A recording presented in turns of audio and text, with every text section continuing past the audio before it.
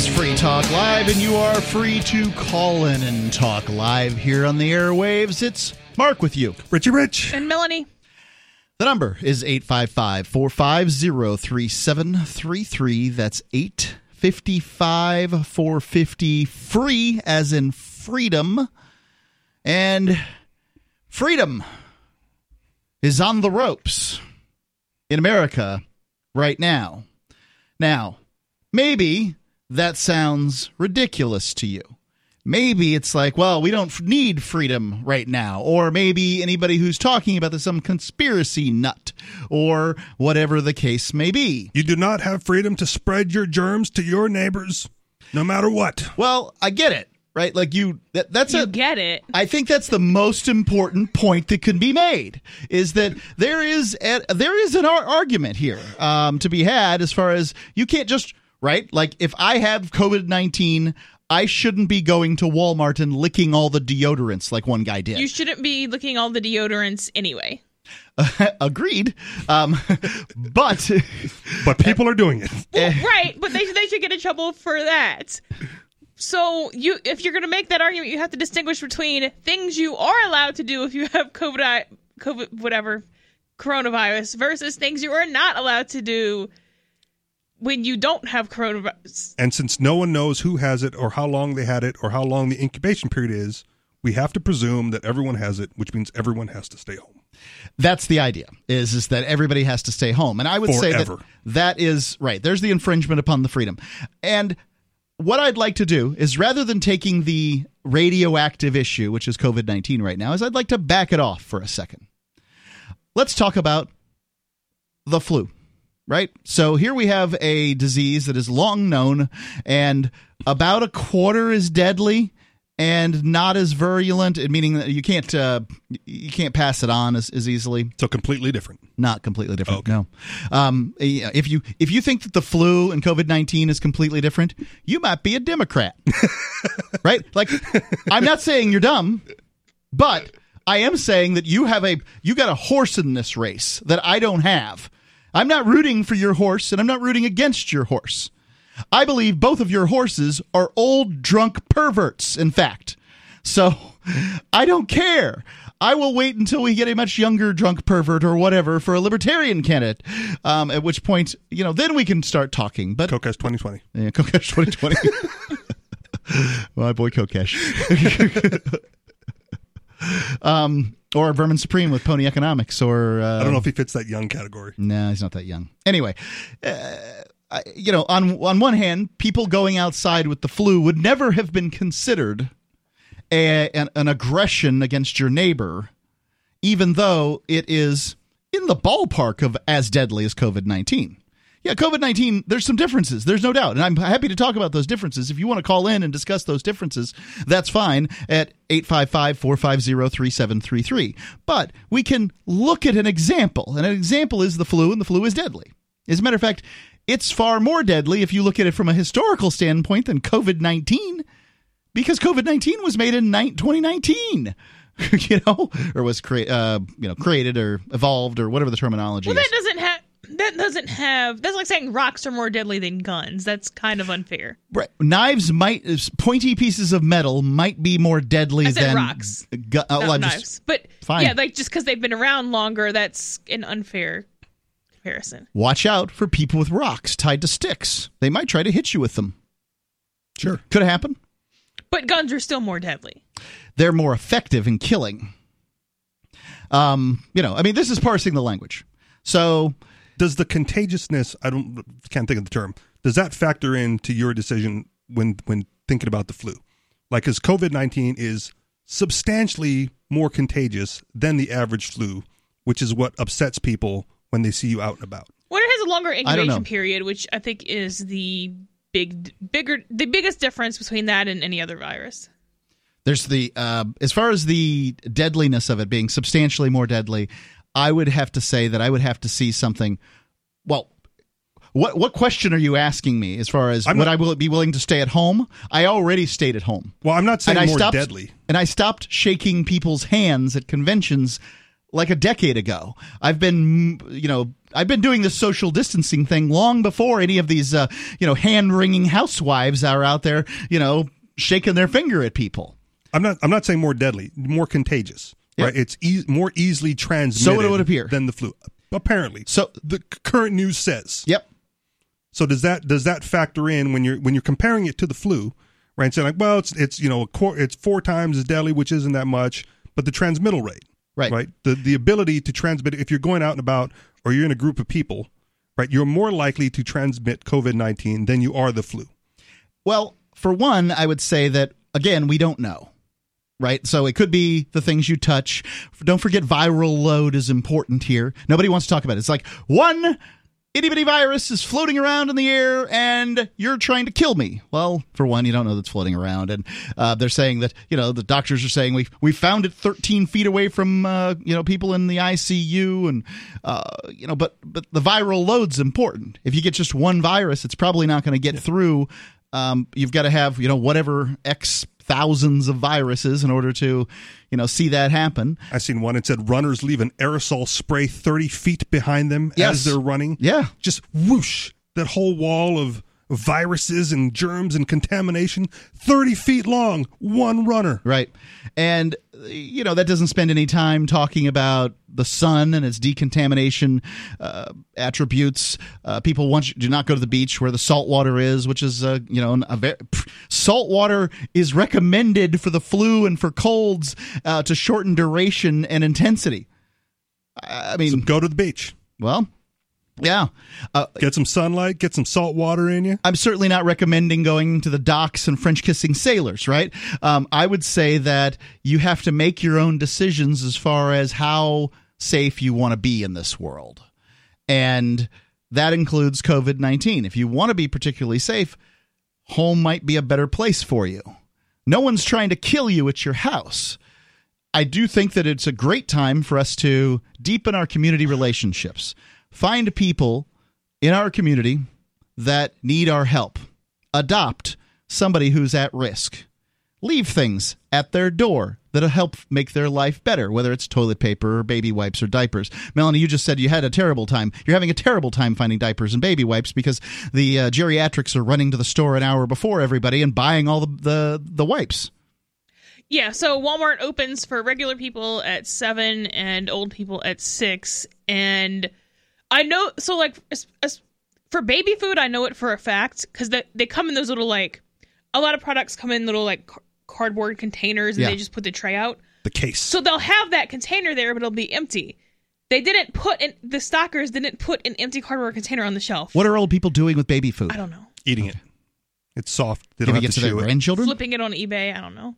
If they're smart, yeah. That could be a possibility, right? And that's one of these problems of rationing and how it's done. Yeah, it's pain. So anyway, I would say that on the other hand, if you're talking about your kid goes to school and there's a kid with a deathly peanut allergy, right? It's probably best not to send your kid to school with a peanut butter and jelly sandwich, even though, yeah, sure, you have the right to feed your kid whatever you want. There's a social thing to it.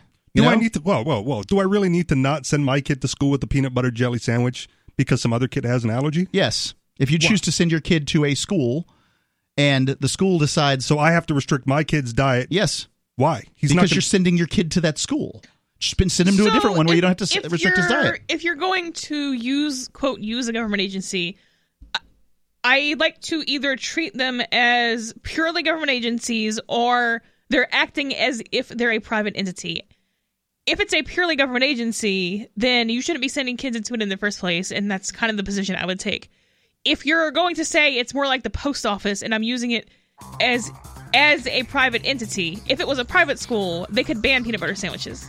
Yeah, but if they don't, how is it my only responsibility is to tell my son or my daughter not to feed the peanut butter sandwich to the kid with the peanut allergy. So peanut allergies, it can aerosolize and actually kill them if it's bad enough. But nonetheless, your thoughts, 855-450-3733, 855-450-FREE, as in Free Talk Live. Sort of the ideas of... I think you jumped the gun on that one a little bit. What'd I do? I didn't hear you. I heard the radio ad while you were doing the intro, and then now I hear your voice.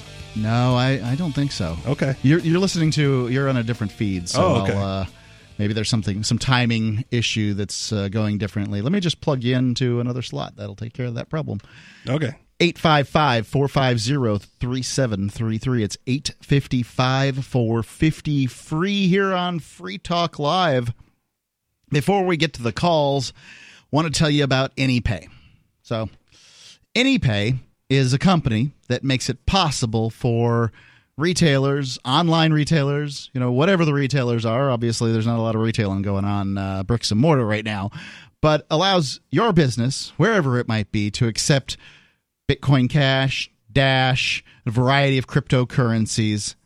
And now they've made it easy for you to to earn passive income with them. So you could be a salesperson for AnyPay, effectively, a recruiter, if you will, and find businesses around your town that are willing to take cryptocurrency, hook them up with AnyPay, and you get a financial incentive. You get a portion of the sales that are made in cryptocurrency.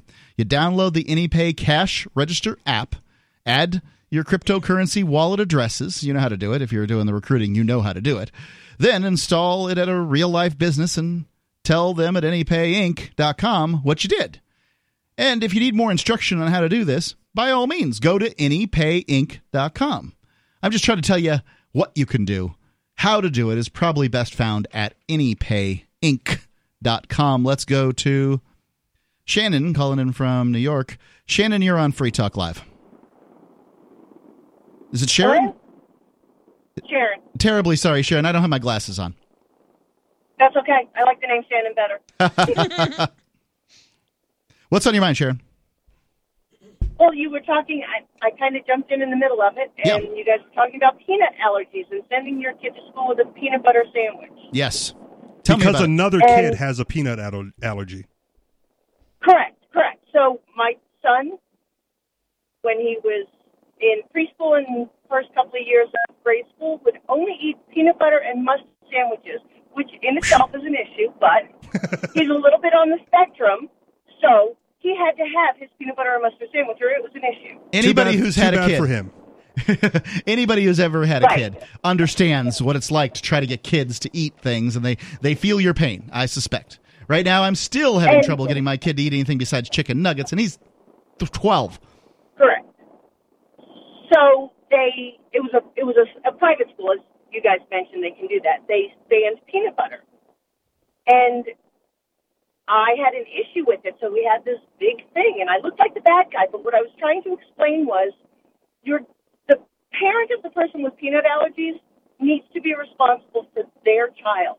I agree. I would have to pick my child up at lunch, have him come in my car so he could eat lunch, and then I would send him back to that school. Did you do this very often? Would have to do it every day if they ban peanut butter. So, right. So the other thing, and the only reason I did that was at 3 o'clock, school's over. They have Girl Scouts, they have Boy Scouts, they have other activities that are not peanut-free. So when you're telling this parent that has a child that's going to have anaphylaxis that their child's safe because it's peanut-free, they're so wrong.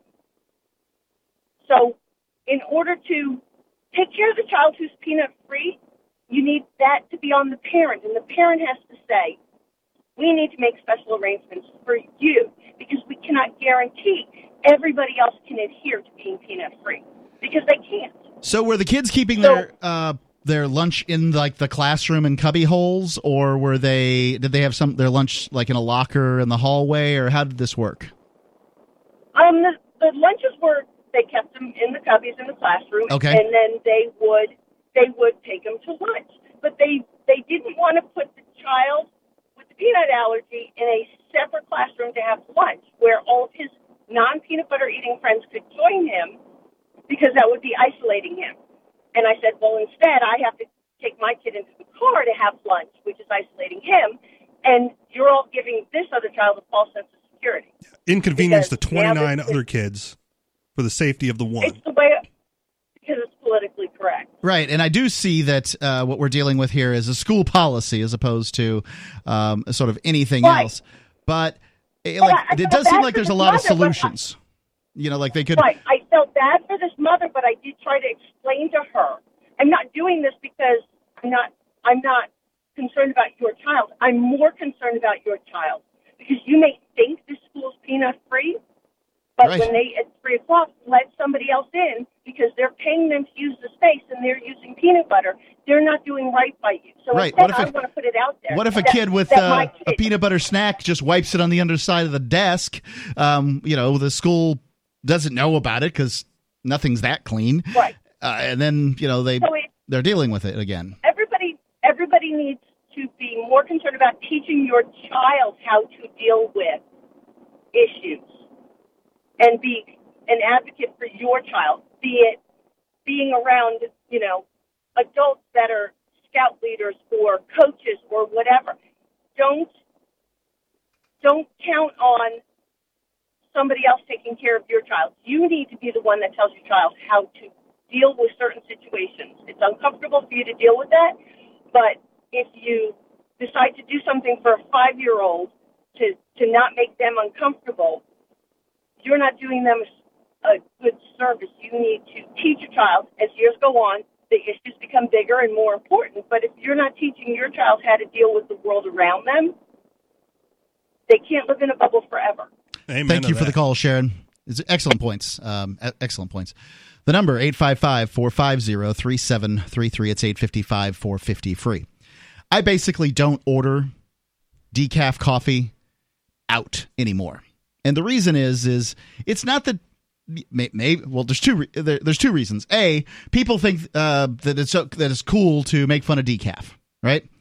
And why drink the coffee if you're not going to get the caffeine? Right. That's the decaf question. coffee still has a significant amount of caffeine in it. Sometimes it depends on the brands and their methods and a variety of things. So that's the second point is that you never know exactly how decaf, the particular type of coffee they have, is.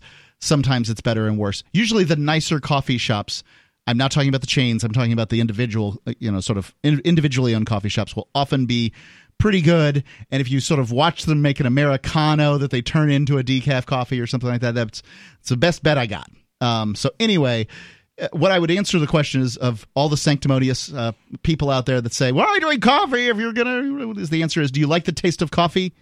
Me too. So, ultimately, I like the taste of coffee, but I can't take just too many times that when I go out, I get. It's like a non-alcoholic beer, man. What's the point? Well, I understand. I like the taste of beer. Do you like the taste of beer? I don't. Okay. Well, people like the taste of beer. That's why they sell beer. Okay. And I would dispute many things about that, but let's not. Well, not everybody likes the taste of beer, and I can see the point of people who say they don't like the taste of beer, but I have drank non-alcoholic beers, and they're great with pizza when I feel like having beer and pizza. All right. Fair enough. The number, 855-450-3733. That's 855-450-FREE. Mark Edge, defending your rights to decaf and but near not beer. Defending your rights to take a peanut butter and jelly sandwich to school. Shove it down their throat. Free Talk Live, 855-450-3733. The next generation wallet is coming from Divvy. In just a few taps, you'll be able to send, earn, spend, and exchange digital money in seconds. Send money around the globe with only a swipe. Instantly exchange between Divvy, Bitcoin, and fiat right in the mobile app and withdraw directly to your bank account. Divvy already offers the first one-tap solution for earning passive income with crypto. Multi-tiered masternodes allow everyone to partake in the network. Visit DivvyProject.org. DivvyProject.org.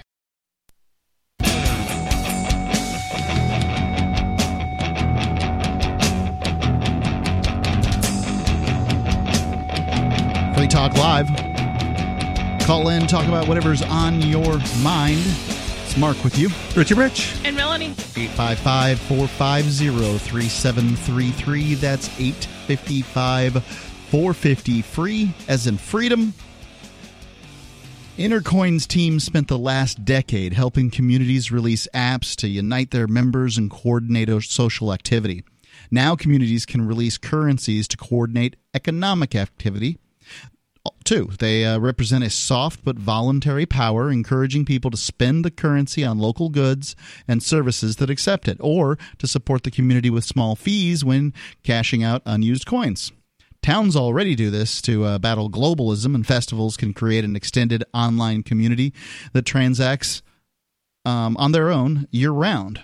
Intercoin is attempting to regain some of our freedoms that are threatened on the internet and here in the real world. We think that it's that freedom's important here at Free Talk Live, so important that Free Talk Live accepted $40,000 worth of Intercoin's tokens from Intercoin Inc. for advertising. If you think freedom is important too, check out Intercoin at intercoin.org. You can invest in this project and potentially make big gains, or just be involved and perhaps even shape its future. Intercoin.org. This could be very important. It's important. It'd be very important to the world if you decide it's very important to the world. Intercoin.org. It has that kind of potential. Intercoin.org. Let's go to the phones, folks. Graham in Pennsylvania. Graham, you're on Free Talk Live. Yeah, hi. I saw on Facebook that there was a protest going on somewhere in New Hampshire against the stay-at-home orders. Yeah, there's been protests going on across the nation, but New Hampshire had one yesterday. I believe, Melanie, you were at it? Yes. Okay. So are there going to be any legal challenges to it? I don't think that there's really... Legal challenges to what? The lockdown or the protest?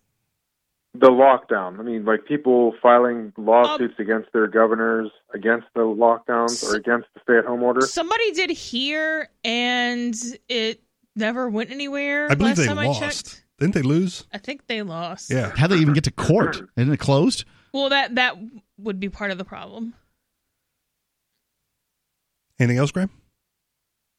Yeah. I mean, basically, I don't know if I should be worried about the coronavirus or not, but the way I look at it, these social distancing and these governor-ordered lockdowns or stay-at-home orders, I think they're just going to end up being an annual new way of life for us. A teacher spoke at the protest yesterday, and she said that the school board told her that they should prepare to have a lockdown every year.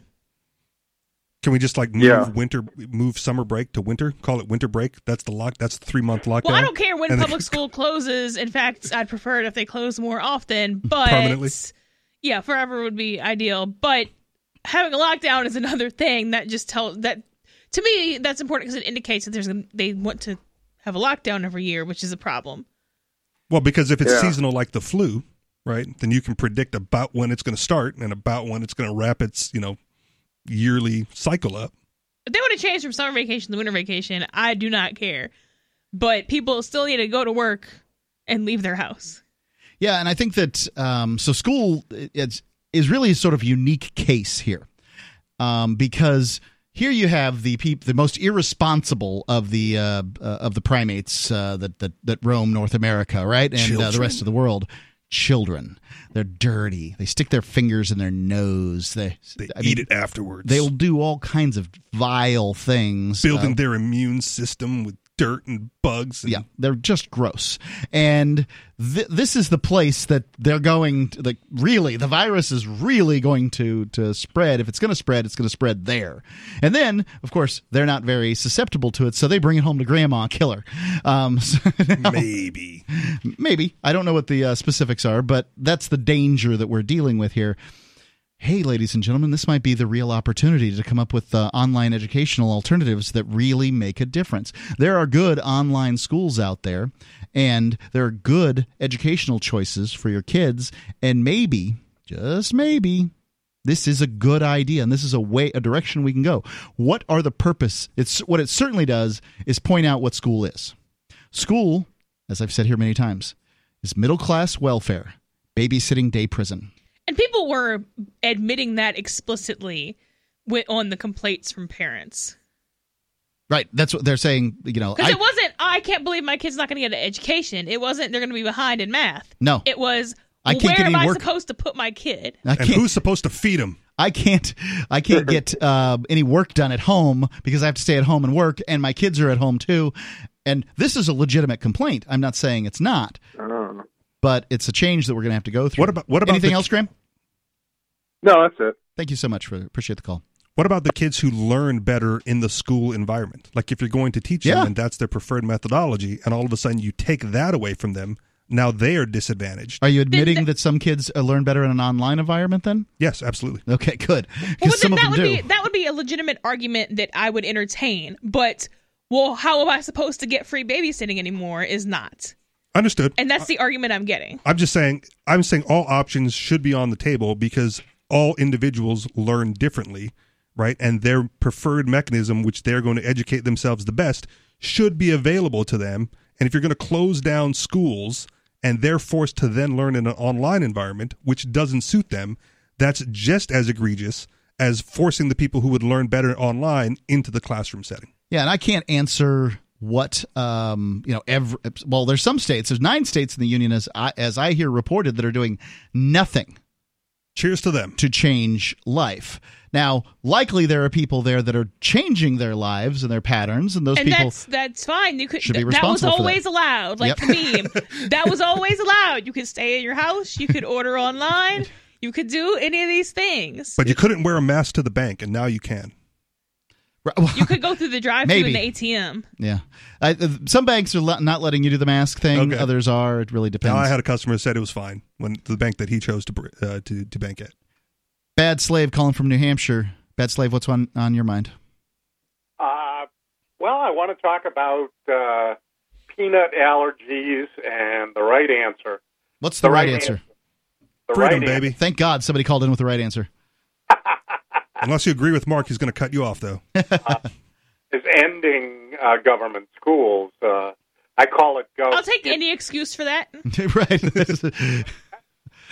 And the reason is not because the reason is not because we don't believe in school or education. The reason is that any school that needs to be kept alive by forced funding clearly wasn't the right school in the first place. Well, that's not even my reason, because I don't spend a whole lot of time protesting like the post office, even though it is in fact a federal agency. The reason is that they don't actually provide education so much as they provide just breaking people down and institutionalizing them.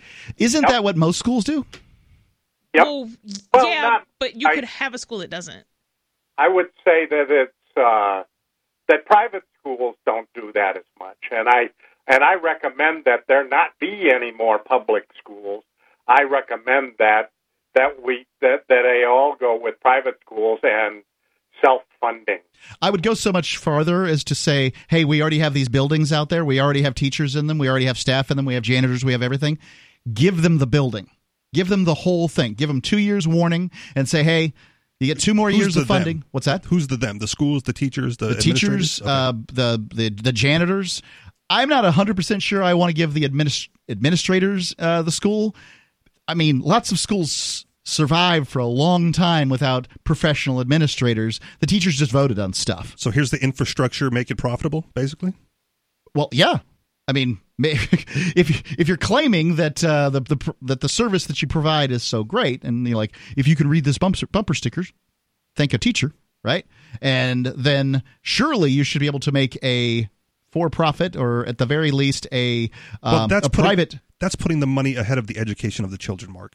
That's not what they're focused on. What are we putting the money ahead of right at this point? Because at this point, the kids are not going to school. Are they getting educated? Hopefully better if they're doing right at home. Well, maybe. I don't know. We'll see. I don't know. When you're dealing with government schools, you don't know about those numbers.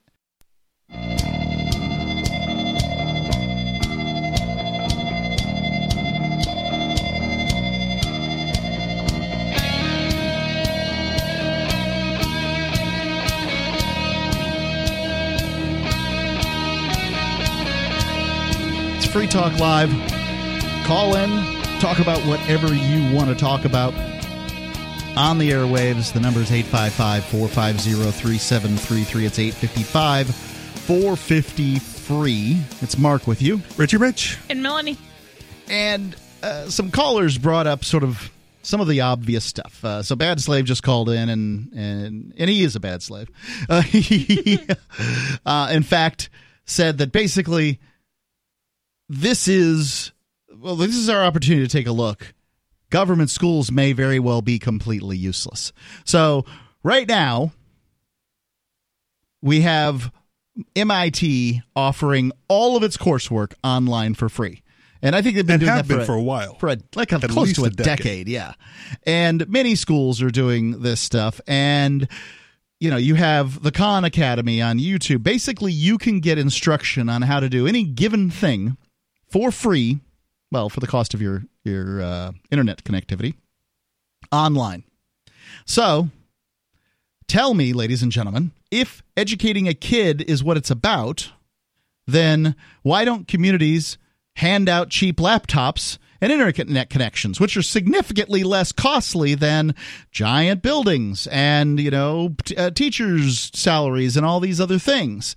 I mean, why don't we use modern technology to, deal with this stuff? And do we really want to have education be that non-personal, where it's just a kid in front of a screen? Society, the community. We had personal education going on before? Well, you sit there and the teacher's up front. You can ask the teacher questions. You can interject. You can. And what I would say to that is that higher levels of service have higher levels of cost. And now that we have the ability with technology to provide people extraordinarily low cost, because the idea of having a classroom where kids went, where it was just like one class, a school marm, and nobody had shoes, was this is the only way that we can do this. You couldn't send a teacher to everybody's house, but now you can. You could replicate the teacher 1 million times and send them to people's class. Now, some kids are going to learn better than others and that kind of thing, but Sesame Street managed to figure out how to teach kids to count and letters and those sorts of things. And I can tell you as a father of a kid that was homeschooled for quite some time is, well, we can handle up to elementary education at home on the internet without too much trouble. Now, when it comes to middle school students, I'm not 100% sure. I'm not going to claim to be an expert. I'm not an expert on any of this stuff, but I'm not going to claim to be an expert on that. I'm going to say that I might fall back to what, and I believe this is a Maria Montessori quote, was basically, yeah, we should take middle schoolers and send them out to the farms to work, because ultimately she didn't feel like they were prepared to learn in that way or whatever. And look, if you're a middle school teacher and you feel differently, you know better or whatever, you want to rebut that statement, I'm happy to hear it, because it doesn't make me terribly comfortable either. The number 855-450-3733. So you're saying elementary school, educate at home, middle school, start getting on the job, basically on the job training of some sort. And then maybe high school is training for college if they go off to college or something else. I don't know. But I can tell you, I went to a government high school. I went to a private school from K through 8, but government high school, and I'm not saying anything. Frankly, my experiences were very similar, except the quality and personal interactivity of the instruction changed dramatically. I went from being on the dean's list, which is a good thing, by the way, the dean's list in 8th grade to failing 2 courses in 9th. That is a function of bad instruction. That's not a bad student. From the state's perspective, I think it would be difficult to have that great of an environment, the at-home learning for elementary school, the on-the-job stuff, and then like when you're 14 years old, going, all right, now you got to sit in a classroom for 6 hours a day and learn the important things. Well, right? It might be hard to convince people to do that. People who are interested in academics. So if you're going to go be an electrician, then go take a 2-semester or however long it is, or an internship, and then go make bank being an electrician. If you want to be a surgeon, then maybe you have to sit down and study some biology. Do you know what you want to do at 14 years old, though? Like, realistically, 14-year-old, like, Germany, and I'm not saying that this is a good idea, but in Germany, they kind of determine what you're going to do at about that time. They're going to figure out what you're adept at. And, look, IQ has something to do with whether or not you're going to be a carpenter or a nuclear physicist. So, no. In fact, you can't do anything you want to do in this life unless you have the privileges that I actually believe exist. And those privileges are beauty, intelligence, and wealth. Like, those are the actual real privileges that exist in this world. And I Well, I was a gorgeous child and very, very intelligent. And if you're at an age or at a point, regardless of age, where you don't know what you want to do, then that is not the time to spend excessive resources into job training, whether that be college or whether that be anything else. Well, then what do you do if you're not going to pursue academics, right? At high school age, in Mark's scenario, if you're not going to pursue academics and go to high school, right, then what do you do to continue your education and figure that out? It's going to end up being on-the-job training of some kind. Just a week. I went to work at 12. Okay. See, and I had but this you don't argument. still do that job today. No, I did not do. I do not do retail comic book sales. Okay. Let's go to Josh calling in Illinois. Josh, you're on Free Talk Live. Well, Mark, you definitely have a radio face. Thank you. But I'd like to say that my education system, or ideal education system, would be, if you see in the younger grades, would be more of a babysitting system as we have now.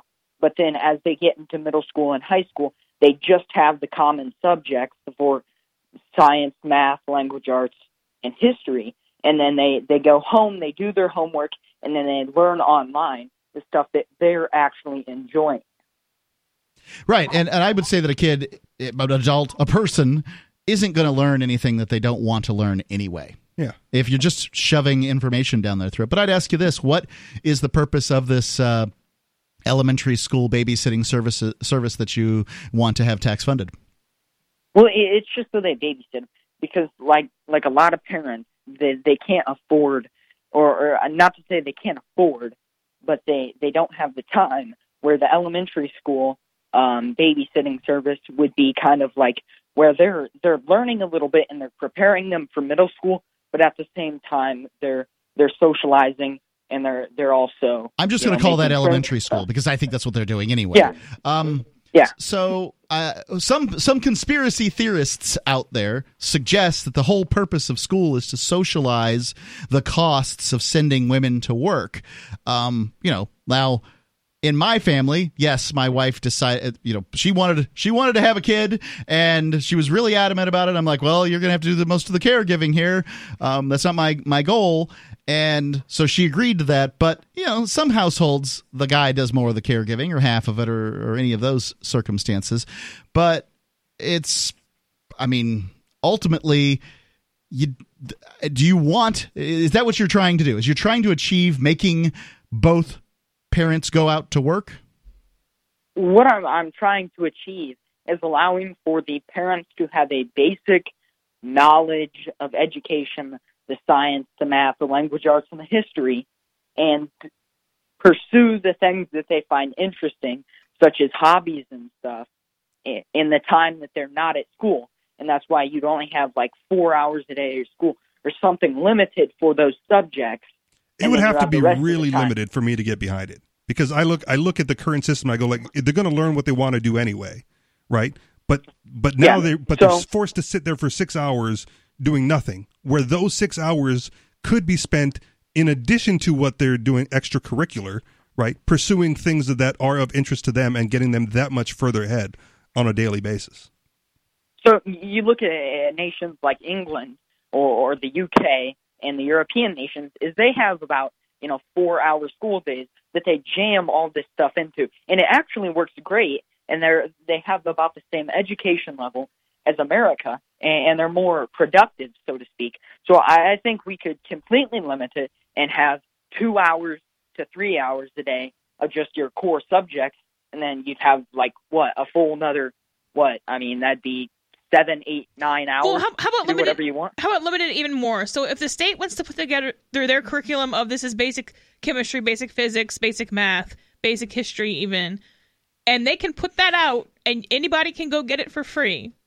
But then in the rest of your time, you can spend learning whatever you want to learn. Because if you're not going to give people a full education, which they're not doing, then why pay for the cost if you think that they even are educating? Well, you would pay for the cost because you're getting that personalized education, which is needed. Josh, I'm going to have to let it go there. Free Talk Live. Remember when you first heard about Bitcoin? How long did it take you to realize this little project would soon change the world? Do you kind of wish you had gotten involved sooner? Well, now is your chance to be part of the next revolution in money. Intercoin is working to finally make crypto go mainstream. It's designed to be scalable enough to support everyday payments and even elections without the state. Bitcoin was originally supposed to be a peer-to-peer cash system, the way we would all pay one another without having to trust any third party. But instead, over time, it mostly became a store of value. That's because every 10 minutes, the Bitcoin network must put all transactions into a block, and that block can only hold so much. If crypto is to become mainstream, for everyone to use it in everyday payments, we need a new architecture, one that's as secure as Bitcoin while being far more scalable. Check out intercoin.org to find out more and maybe pick up some of those coins for yourself.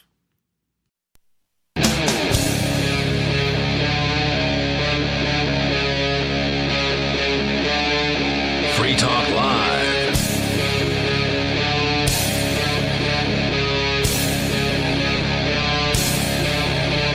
Free Talk Live. You can call in, talk about whatever's on your mind. A lot of people have a lot of time on their hands, plenty of time to think. I can assure you I've been on Facebook recently, and some personal reflection. They've got some ideas.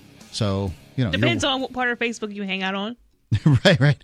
It's a customized place. It's Mark with you. Rich. And Melanie. Yeah, people go on Facebook, collect a group of idiots, and then be like, well, I don't see anything useful on Facebook. Well, collect useful people. You can collect whoever you want. That's how I started using it. It was just a news aggregator for me at one point. I found all the websites that I like to visit regularly and just put them all in there, and what shows up on my newsfeed, they're articles. Well, that's interesting. My wife uses it just to look at pictures of puppies, and she loves Facebook. I have collected, as you said, a wide assortment of people that I wanted to comment to, and what I find is I have to be very careful in how I consume Facebook, because as a result, I can get pretty grumpy reading things. I'm like, oh boy, this person's wrong. There's a person wrong on the internet, and we must do something. Right. The best bet is to not do anything. But every once in a while, I'll post something, and I do post things. I intend to have it as an outlet as opposed to an inlet of information. There's someone on there right now saying that everyone who was at the New Hampshire protest event in Concord is manslaughterers. I think that I have that person blocked for being an idiot in general. Well, yeah. You went to the protest, manslaughter, convicted, guilty. See, what they're saying on the community pages, the people who are against it, is that we're all going to die in 2 weeks. So somebody said that she's going to go there in 2 weeks and post, "I'm not dead." What I want to do is go there in 2 weeks and be like, "I guess I'm undead, y'all." Zombie apocalypse. I guess I'm a zombie. Well, yeah, I tend to think we're not all going to die in 2 weeks. But if fear is running your life right now, tell me what your greatest fear is from this virus. The number is 855-450-3733. The second wave. Right. Who knows if we're not in the second wave now? What about the third wave? What about the fourth wave? Who knows? I have no idea. That's the problem. If this virus spreads as easily as they say it spreads, everybody's going to get it. If it doesn't spread as easily as everybody says, or as you hear on on the internet as it spreads, then you've been lied to. And the lockdown isn't even purported to prevent people from getting it. Flatten the curve. Right. It's to flatten the curve. It's to parse out the people who get it. The hospitals are empty. I mean, not all of them, but a lot of them are. And there'd be more hospitals if there weren't all these regulations that literally prohibit building more hospitals. Aren't they sending mercy ships into New York City, and then they never had anybody in them? Yep. Or never anybody with COVID-19? I mean, so what you're saying is, if you're going to get it now while the hospitals can still take you? There's an argument for that. There's an argument that you want to get it if you believe that there's going to be so many people who have it at some point in the future. Then sure, get it now. So when you can reserve your spot on a ventilator, well, that makes sense. Now chances are good. Now, and again, I'm going to restate this: everybody should adopt a person at risk in their life so that they can drop things off for that person that they need, communicate, that kind of thing. Because ultimately your health is your responsibility. And if you're at risk, you should probably be staying inside right now. But I don't think we can lock down the world for 2 years. You certainly can't do it 2 years, 2 weeks at a time like they've been doing. This is for 2 weeks, folks. 2 more weeks. 2 more weeks. Yes, you can't even plan, and they think that that's gonna help us calm down. But then we can't plan after the second or third time of that. Then you realize it's not 2 weeks, right. But you don't know how much it is. So if they had just come out and said originally, "Oh, it's going to be 4 months" or whatever. What if it's just a full lockdown for 2 weeks? Just like not even all the essential people stay home too. Like if you die in lockdown for the next 2 weeks, you should have planned better. But 2 weeks, nobody goes outside, nobody does anything. Virus will run its course with everyone who's got it. They can't do that in New Hampshire. We'll shoot them. Okay. Yeah. And then go what if it's Walmart. the best course of action, though? But it's not because they'll get shot. It's just not going to work. I mean, that's no, not you just... could do that in L.A. probably. No, you can't. What you're going to have to... You have to put people out in the street, and if you don't, then people will go out into the street. No, this isn't going to work anywhere. You can't do a total lockdown because ultimately you need enforcers to enforce the lockdown. If you're going to have a lockdown. Oh, yeah, that's true, too. I think of cops as not people, so I still had them roaming around. But they are people and can, in fact, be infected with viruses. Speaking as a fireman, I'm not beings. terribly interested in responding to calls for people that are, out there doing silly things either. But that's kind of the talk to any EMT, and they'll tell you 90% of their calls are for people who didn't need it or deserved it. I've known some EMTs, and that's the impression It's easy. I got. It's an easy way to get cynical quickly, is to do emergency medical because you're like, God, maybe you deserve this, or whatever the case may be. Or maybe you should just stop calling me for every minor little thing so you can get a ride to the emergency room so you can get warm, or whatever the case may be. Is that indicative of the healthcare system in general, then? That's what people use emergency medical services for? Like if the healthcare system was run differently, maybe people wouldn't need to use those services They don't need. It's a lot of the time they don't either. A, they don't need any services, or B, they did something incredibly stupid to cause them to need services. So I don't think you can put that one on the system. Well, people do dumb things all the time. I don't think you're ever going to stop that. No, but that's then that's mostly still not the health. Like, what is a doctor supposed to do about that? What is a regulator supposed to do about that? Well, not a regulator. Like, this 30-year-old decided to shoot off bottle rockets out of a beer can in his face. Like, how does not having health regulations prevent the problems caused by that? That's a problem that solves itself. Yeah, I mean, or they pay more, right? The disincentive would be the high cost of insurance once you've lit a bottle rocket off in your face, or the high cost of medical care for that type of injury. Yeah, but in a free market, I think you could just afford health care, and so maybe he has $100 bill or something. I don't know. Maybe doctors could charge okay, well, if this is a self-inflicted injury, it's like triple cost. Yeah. Well, I went to the doctor in Mexico, and I had what they call a touristas. Does anyone know what that is? Nope. Touristas is an ailment that afflicts tourists. Oh, okay. In Mexico. Montezuma's revenge is another terminology. Drank the water and got diarrhea. I don't know if I drank the water, but they say that it just happens. They don't even know. They don't even propose to tell you why it happened. Okay. You eat food. The food was made with the water. Who knows what happened? And I went to the doctor. Now, this wasn't just this started, right? Like I'm, trying to do things and try to figure out how to solve this. The doctor was free. Because he's paid for by the drugstore next door to presumably you're going to go and buy the drugs from that drugstore. Now, so I go to the doctor. He says, you need charcoal pills. Charcoal pills are so cheap, right? So I go to the drugstore next door where you can buy all kinds of prescriptions without a prescription, all kinds of drugs that would require a prescription in the United States without it. And I asked for some charcoal pills. They're remarkably inexpensive. And of course, I'm going to do business with the company, the drugstore that's paying for the doctor that I just went to. But I didn't have to. Yeah, there was no requirement. I didn't even have to walk out of his office through the drugstore. None of that. Now, you could do it that way. Have Walgreens almost does that. So they do that to the extent that they're allowed because pharmacists can't write prescriptions in New Hampshire or most other states. But you can go in and they'll tell you, they won't do it for infants, but if you're an adult, they'll tell you what you need. And if it's not a prescription, then you can buy it from Walgreens. And honestly, most times people go to the doctor, they don't need a doctor. Right. They don't even need a nurse. They need a glorified drug dealer. And Walgreens can provide that. And they do, except they might have to tell you go to the doctor and get a script for this. Yep, they could very Pay well. the doctor fee. In which case it's a good idea to go to the doctor. But a lot of people that go to doctors for whatever reason just don't want to go to work that day. The number, 855-450-3733. It's 855-450-FREE.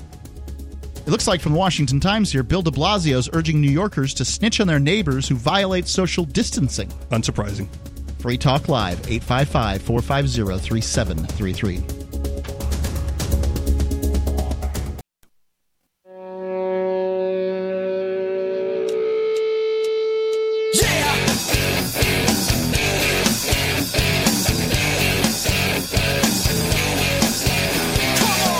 Talk Live. Call in, talk about what you want to talk about. It's Mark with you. Rich. And Melanie. The number's 855-450-3733. It's 855-450-FREE, as in freedom. There are lots of cryptocurrencies out there, but Free Talk Live has teamed up with Divvy, and they are, well, they're sort of a new kid on the block. Their next generation wallet's coming. In just a few taps, you'll be able to spend, earn, store, and exchange digital money in seconds. Divvy says you'll be able to send money around the globe with only a swipe and instantly exchange between Divvy and Bitcoin and government money right there in the mobile app. Withdraw directly to your bank account. There's no need to wait, though. Divvy already offers the first one-tap solution for earning passive income with their multi-tiered masternodes, allowing anyone to earn by supporting the Divvy network. They make it easy there at Divvy. You go to divvyproject.org and you can set up these one-click masternodes is what they're called, and it's because they try to make it as easy as possible for you to begin earning passive income with their masternodes. It's divvyproject.org, D-I-V-I, divvyproject.org. Let's go to Robert calling in from South Carolina. Robert, you're on Free Talk Live. What's on your mind, sir? Sir, I just wanted to say that with regard to Germany and education, you can become anything you want in Germany. All you have to do is maintain decent marks in high school, and if you don't have enough, and if you have trouble maintaining decent marks, you get off early enough so that you can have a tutor to help you in the afternoon to make sure that your marks stay in order. Do they provide tutors also? When you get into college in the old days, they did. In East Germany, they did, yes. They changed that rule, and I don't know what it is now. But before the fall of the wall, they had 20 tutors that were available at the Technische Universität Dresden, which is in Mombergstrasse.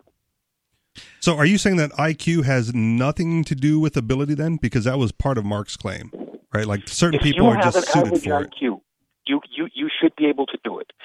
Do you what? Just rehearse. Nuclear physics was the and the energy. I'm sorry. I think I said astrophysicist. It was the terminology. No, I didn't used. say anything about astrophysicist. I said anything you want to be. You can be anything you want to be. That's one of the things you might want to be, though. Like there are things that require a certain level of intelligence, just like there are things that require a certain level of physical ability. You need physical strength to be able to do it, because it does take a bit of work. You have to have ambition to do it, and you have to have, in German it's called Zielstrebigkeit. In other words, you have to be directed. You have to really want it, and you have to be ready, willing, and able to help society. It's nice if you're a kind person. They'll recognize that as well, and they'll make sure that if you're that kind of person, they'll make sure you get ahead, and you get that. But somebody with a 100 IQ is never going to be a quantum physicist. Unless they practice hard enough and get the right instruction. Like, it's not going to happen. I can't tell you that for 100%, but I can tell you that if you're the kind of person who's ready, willing, and able to work, they will help you to become whatever you want to become. I will give you that much, right? Like that determination, grit, or whatever the terminology we wish to use for the stick-to-itiveness that it takes to do whatever. If you're passionate about it, that you have a much better chance of doing whatever it is that you want to do. But, sadly, my son was blessed with my coordination. He is never going to be an NBA basketball player. Sell him short. Yeah, right. He just sell him practices short hard enough. and sell him short and sell him uncoordinated, because that's just the reality of it. And this isn't a statement about how where's the privilege, where's the fairness when it comes down. He's just never going to do it. And also, he has no interest in doing it. Go ahead. Life is not fair. You're going to have Indeed. disadvantages. Yep. And when you try to make it fair, you make it wholly unfair. Right. So if the allegation is that Germany provides academic support for their students to achieve what they can achieve, I have no reason to disbelieve that. But if the claim is that anybody in Germany can pursue whatever profession they want, that is untrue because there is differences in people. There are different kinds of intelligences as well. Sure. But specific industries need specific kinds. Your head against a rock to do one where you don't have the intelligence at all. But if you really want to do it, that's you know what the guy who started Con Edison, Thomas Edison, he said that brilliance is 99% elbow grease and 1% genius. Well, Thomas Edison was a con artist, so I don't know how much weight I put into that. I think that so he said 99% perspiration, inspiration and perspiration. Yeah, 95, exactly. That's what I meant. I'm sorry. And I agree. No, there's nothing wrong with that, Robert, because I agree that it's determination that in large part determines things. Right? Like I'm an ex-convict. I spent 8.5 years in prison, years ago, and I'm relatively successful now on a nationally syndicated radio program at 200 stations. I've pulled it off, and I didn't pull it off with my good looks and charm. I did it because I just said, you know what, I'm going to do this. And it was a lot of hard work for a long time. But you accept that there are certain limitations to your intelligence that prevent you from pursuing I'm never going to be else. the nuclear physicist. I've talked to them. I've talked to computer programmers and hackers and these sorts of things. I've talked to all kinds of very intelligent people. And I can assure you there are jobs I simply cannot do. Because, I just don't have that kind of mind. But an average person can still do, it's not like they can't be successful in anything. It's that there are cutoffs to certain fields that require specific knowledge. I think that it's rare, though, that a person is motivated and passionate about doing a job that they can't actually pull off. So I'm kind of between y'all here. Is I do agree that reality comes in and shows its face now and then. But when Robert's saying 99%, it's 99%. I'm fine with that part. Is that sure? It's rare that a person. I don't want to be an astrophysicist because I can't do that, or at least. Well, if you wanted to, you'd spend 99% of your time doing what astrophysicists do, and slowly but surely you'd become good at it because you get so much extra practice at it. If that's all you ever want to do from morning till night, believe me, somehow, some way, you'd be good at it after a while. You're overlooking that some things require a certain amount of intelligent analytics to go into that thing, not just practicing a skill. Like, these aren't just skills that you could just keep practicing. You have to be able to know how to figure out the material, whether you're even when you're taught it. Some people just think differently, right? And thinking differently lends itself to certain fields of skill and academia. That's also true. And that's kind of what I'd like to see in some school system is some kind of training, some kind of testing to see how do you think, at least try to figure this stuff out, and directing kids towards certain areas that they might be good at. So that would be valuable. I was given this battery of tests that said that you're a spatial conceptual genius. Well, what does that mean? Gets the ASVAB, the Armed Services Vocational Aptitude Battery. So you know what field to go into when you join the military. Boom, the kind that blows things up. So but they gave me a list of things that I might be good at, and had I ever been passionate about any of those, I could have pursued those things, whatever they were. But I wasn't. So there you go. Yet the problem is having teenagers decide what they're going to do for the rest of their life. Well, that's why I said earlier, 14 seems a bit early to start picking careers. Indeed, it does. Well, when do you want to do that, though? Like, wait till you're 25, till your brain's all developed, and then have to start then? Like, when? Let it naturally develop. 855-450-3733. Do you want more businesses accepting Bitcoin Cash and Dash? Now with AnyPay, you earn passive income for every purchase at those businesses. Finally, a financial incentive to spread Bitcoin Cash and Dash. You made it happen, so you get the rewards. Download the AnyPay Cash Register app and add your cryptocurrency wallet addresses. Then install it at a real-life business and tell us what you did at anypayinc.com. anypayinc.com.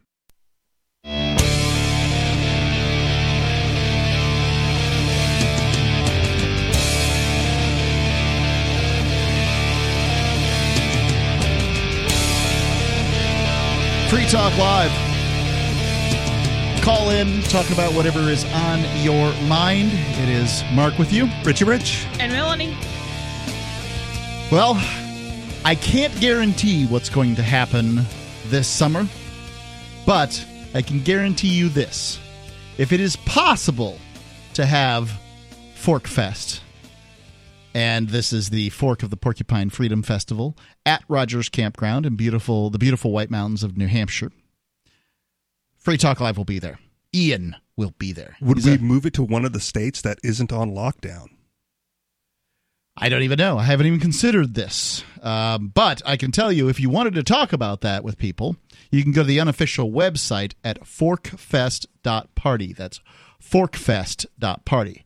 Now, there's other events that are supposedly not going to cancel either. I hear the folks at Freedom Fest and Anarcha Vegas are trying very hard to have their events. I support that.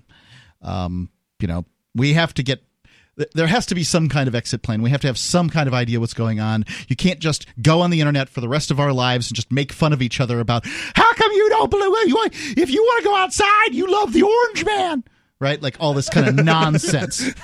Forkfest.party. That's fork as in the thing you eat with fest.party. We're in New Hampshire. We could just open up anyway. Be like, oh, you think we're closed? That's cute. I'm going to work. I'm with you. I don't know. I mean, then why does it take a protest at the Capitol then? Why not just open up? It's still bad. It still shouldn't be illegal to go outside and go to work. But it was, I will say, this was the first protest. This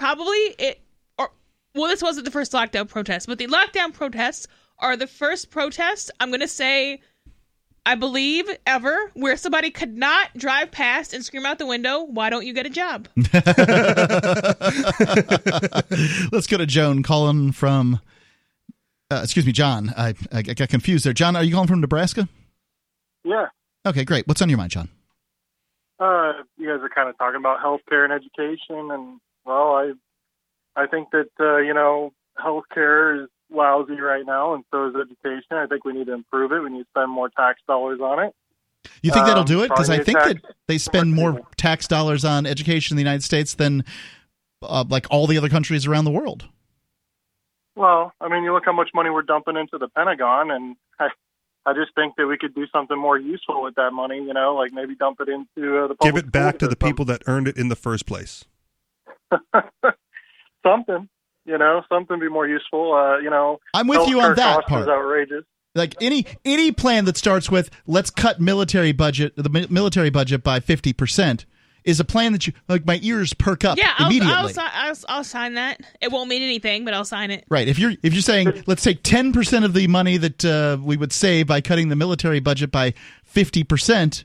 To dump it into education so that teachers' unions could get fatter and sassier and have a bunch of, more silly rules that result in kids getting a poorer and poorer education as time goes by. Common Core 2.0. Not a problem. I mean, we got an education system now that currently churns out kids. You look this up. This is liberal publications, not conservative ones, that say, 19% of kids who are graduates, not attendees, graduates of government schools are functionally illiterate.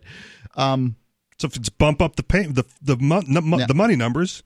So if that money is going to knock it down to 18%, cool. If it bumps it up to 20%, what difference does it make? I mean, we could have this system is really just a middle class welfare babysitting day prison. So if you want to rename it to that, because that'd be cool. I would just say could you imagine how much better off we'd be? How much more healthy we would be if we had dumped this into research and development, with hospitals and medicine and all that stuff. I mean, that would be a better use of the money, and that's pretty much all I'm calling in to say. So thanks John. Appreciate it. I think individuals contributing to those endeavors is a better use of the money. Yeah, so if I had to pick between where that money was going to go and I couldn't, return it to its rightful owners, the place that I don't actively want it to not go is medical research. Yeah, I'm with you on that. So what I would say as far as medical research is, if somebody asks me, well, what about government funding for medical research? First, I exhaled loudly. We call this a sigh. And then I say, all right, well, as a libertarian, obviously my first thought is that everything's more efficient if funded by people who are interested in it and, these sorts of things. And maybe we should have universities doing medical research, and people will say often, well, we do. And I'm like, yeah, but they get their money from the government. So they're often doing a bunch of nonsense, and they're repeating things over and over again. How high can we get quails on cocaine? Right, and a whole bunch of... study we actually did. So do you not think then that government-funded medical research would go down that same rabbit hole? Like there's not going to be bloat and disincentives? Oh, there's going to be bloat.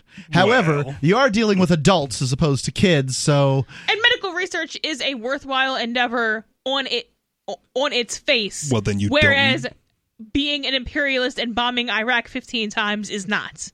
Sure. But as a worthwhile endeavor, then the libertarian position should be that it should and will get funded on its own. And it's not. It's not that it's not. The libertarian position is that if something is worthwhile, it will be funded. Yeah. But and most of us take medications, by the way, that were that have long been available, and then now they're they tweak it a little bit here, tweak it a little bit there, and then call it new, and then get the patent. Yeah. I just don't like to spend a lot of my time and energy complaining about systems that would exist outside of the states and that serve positive purposes because they're state funded. I don't spend a whole lot of time complaining about the post office or medical research or even libraries because those things would exist. What about the police department? Because people want security. The police department is not a security agency. Yeah, but it would be. A security agency would exist, but the police department is not a security agency. People like having their lives protected. Okay, but that's not what the cops do either. That's, functionally... if there was a agency of the states that only protected property rights, except also it stole the funding to do that, I would not spend a whole lot of time complaining about it. I would complain about taxes per se, but I would not spend a lot of time complaining about the New Hampshire security system if that was a thing that existed. Right. The problem with the cops. The problem with the state largely, with government programs largely isn't the thing that they do, feeding poor people, providing medical services to young mothers, taking robbers and putting them off the street or whatever. That's not the problem. The problem is how they get their funding. That's always the problem. It's always the problem. Let's go to Steve calling in from Virginia. Steve, you're on Free Talk Live. Hey, Mark. Hey, Rich. Hey, Melanie. Hey. Let me start off by saying this. The world needs ditch diggers, too. Okay? Indeed. Well, do you think they do anymore? I wasn't saying that they shouldn't. I was just saying that you shouldn't reallocate them to positions that they're going to fail at. Wait, but here's my point, is that, at the point of a gun, we are taxed for an education system that not only fails the parents and all the people paying that, don't even have a dog in the fight there. We still all pay for the system. And the issue here is that, I used to live in Connecticut. In the town I lived in, we had a technical high school. The kids that, weren't cutting it in high school, they were, I guess, deemed to be maybe good tradesmen. And so the technical high school would, maybe scale back on higher math and literature and teach them more rudimentary stuff and a technical skill so that when I think it should be looked at more as equal alternatives, not, you failed the regular one, so I guess you have to do tech. Well, there was a guy back in the 20s, he started out called Johnson O'Connor, and he was a researcher and an educator, and he developed a system of testing for aptitudes. Okay, if in spite of what the guy said before about Germany, if you don't have an aptitude for something, it doesn't matter. You can spend 23 hours a day, banging your head against the wall like. I've never seen that happen in real life. Just like I guess it sort of seems that passion and success tend to go together. I'm sure that they're in the course of the billions of people that have populated this planet. Clearly, somebody out there somewhere must have been a very passionate adult. Hold the line here, Steve. Passionate adults. But I haven't met too many of them. That doesn't make it not so. 855-450-3733. It's 855-450-FREE. Steve, I know you have a thought. If you just hold on for me on Free Talk Live.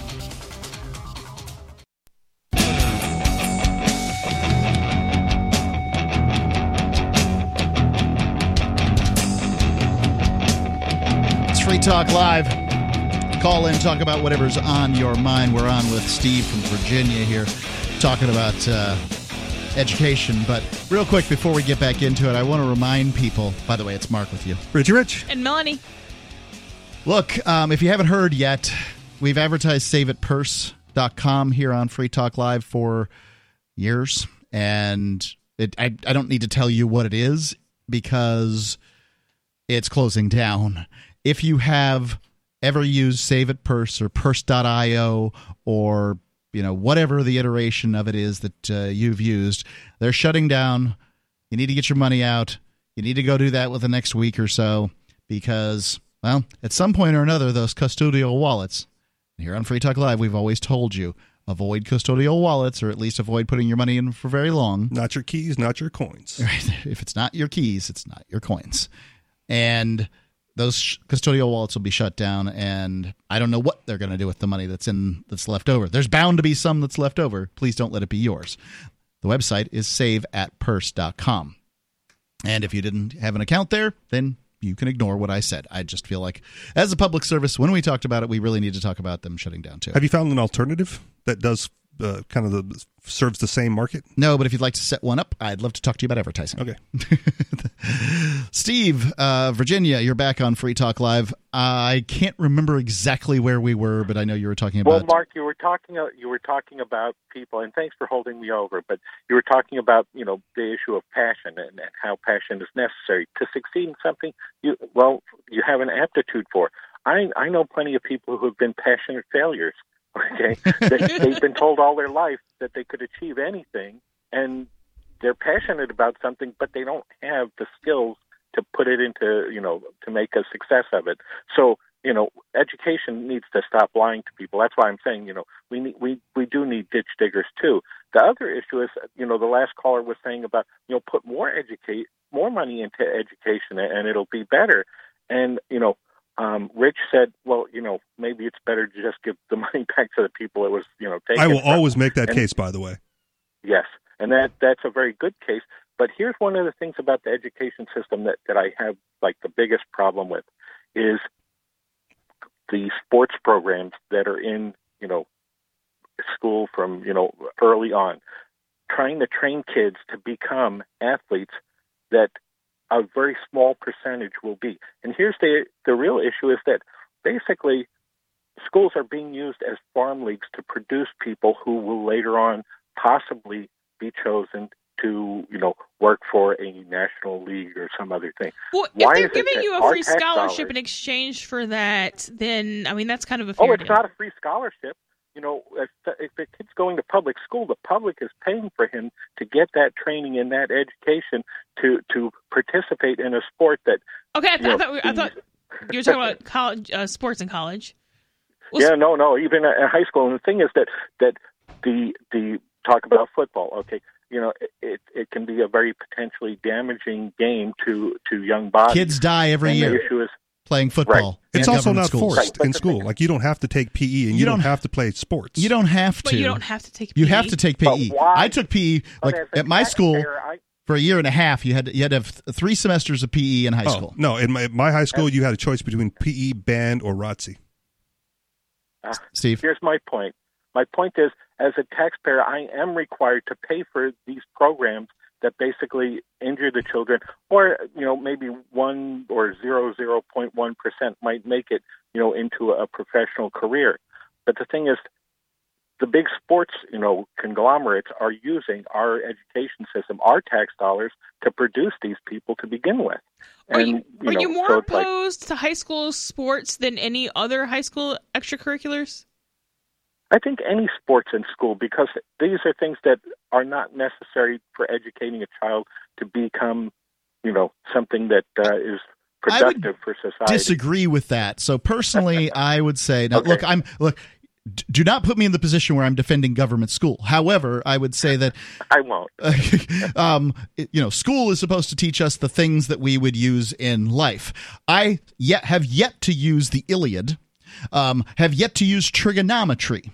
I learned that crap. However, if somebody would have taken on early on, perhaps teaching me about nutrition and a good sort of fitness for life kind of system instead of. I don't know. I mean, football is always the one that people go after, and it is the one I go after too, because I just think that it's a poor choice. Basketball, you can go straight from high school into the pros, right? You can, but I mean, basketball you can at least do for health on your own. You can put up a hoop at your house, and a half an hour every day you can run drills and play basketball. Football, I mean, I guess you could go out in your yard and buy one of those big metal things that you shove back and forth. But, football is this team sport that was so expensive and then has all the bad results that it has. I think there's really nothing out there that compares to it on the scale of look. Right. And I love it. I love to see these football players like running down the field, these incredible athletes running down the field and like reaching out and grabbing the football that's way out in front of them, pulling it back into the numbers.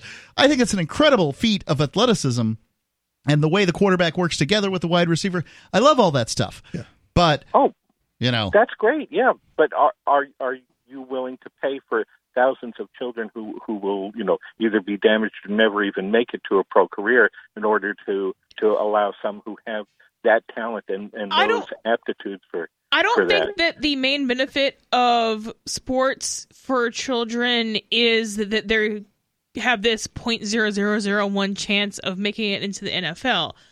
I think it's a healthy thing to do overall. Should it be funded by the state? Obviously not. But if I have a kid in school and for 1 hour I can either put them in football, assuming it's, a kid who's up for this. And you're not going to play tackle football at PE either. Like, they don't put kids in that danger. If you want to play football, it's the extracurricular after-school stuff. There's a lot that happens at the line, though, right? So, maybe you don't get spiked as you're receiving the ball or whatever the case may be, or even a running back because you've got a flag on. But the big guys in the front are still shoving on big guys in the front, and those guys' knees, they blow out constantly. I'm not saying in PE class, but and we didn't play football in PE in high school. If you wanted to play football, you signed up for junior varsity. There's freshman football, junior varsity, and that's varsity. Kind of what I'm saying. They had some level of competence for you if you wanted to put your body in danger. And it typically were the people who have played like in the Pop Warner leagues or the early flag football leagues who already had the passion to play football, wanted to play high school football, and then would have to try out and make that team. Again, if we take out the government funding aspect of it, I think sports would still be an active part of a teenager's life. Yeah, and actually playing sports, I find it insanely boring to sit down and watch someone else do it. Like, I would find it insanely boring to sit down and watch someone else go for a walk. Wow. But actually playing sports yourself, there is value to. Thank you for the call, Steve. Let's go to Ryan calling in from Montana. Ryan, you're on Free Talk Live. Hi, good afternoon, Brian. Driving a truck in Montana. Thank you for your service, sir. Yes, sir. Oh, you're welcome, sir. We're earning it. We're going hard right through the whole pandemic. I noticed that this governor of New York is blah, blah, blah about Trump, but yet he's got 7 taggers in the zoo that they haven't said anything about letting the kids into the zoo, and then they're going to get breathed on again. There's dogs running around New York. New York has no program announced to us to protect us if they lift any kind of a restriction ban to move around. What are we supposed to do? Take personal precautions on your own. Is there a politician that is misdirecting the negative attention that he should get to somebody else? I am shocked, sir. Shocked. Yeah, because they could start a program with Trump and go, it's called Medical Homeland Security. That would rule everything and make these guys protect us. I don't want their protection. I don't want the government, the governors, the mayors. They've been offering their protection for a long time, right. Ryan. It terrifies me. I don't want them in charge of this at all. Hey, they should just stop whatever they're doing. Ryan, I got a question for you, if I may. Yes, sir. You're out there trucking right now. Are you long haul? Long haul, sir. Heavy long haul, heavy. Yeah, indeed. What has your life changed? What's going on? What's your? Because you guys are out there every day. Yeah, my life used to be just trucking, going to museums, Boot Hill, you name it, amusement parks for my breaks. But now that the pandemic's on, my mind and body has focused on people have to eat. We've got to get these good delivered, cut all the the fun stuff out of it. Let's just get to work here and just get the job done. And that's all it's been. And we're getting tired. I'll bet. There's a lot of people who want to be at work. So, what are they supposed to do with lockdown on? Yep. Well, Right. they could get a class 3 or a class 1. No, they can't because the DMV's closed and the classes are probably closed too. Thank you for your service, Ryan. You're right. Appreciate it. Yeah, truckers, 99% of the stuff you've got in stores that you buy every day, they move. So thanks for all the truckers out there, all the nurses. Bitcoin.com has launched a trading platform at local.bitcoin.com, allowing you to buy or sell Bitcoin Cash via dozens of payment methods like PayPal, Venmo, bank deposit, remittances, or meeting in person with cash. There are no ID requirements to sign up for and use the site, and all communications between buyers and sellers are encrypted. Finally, a global trading platform that respects your privacy. Visit local.bitcoin.com to get started trading Bitcoin Cash. local.bitcoin.com.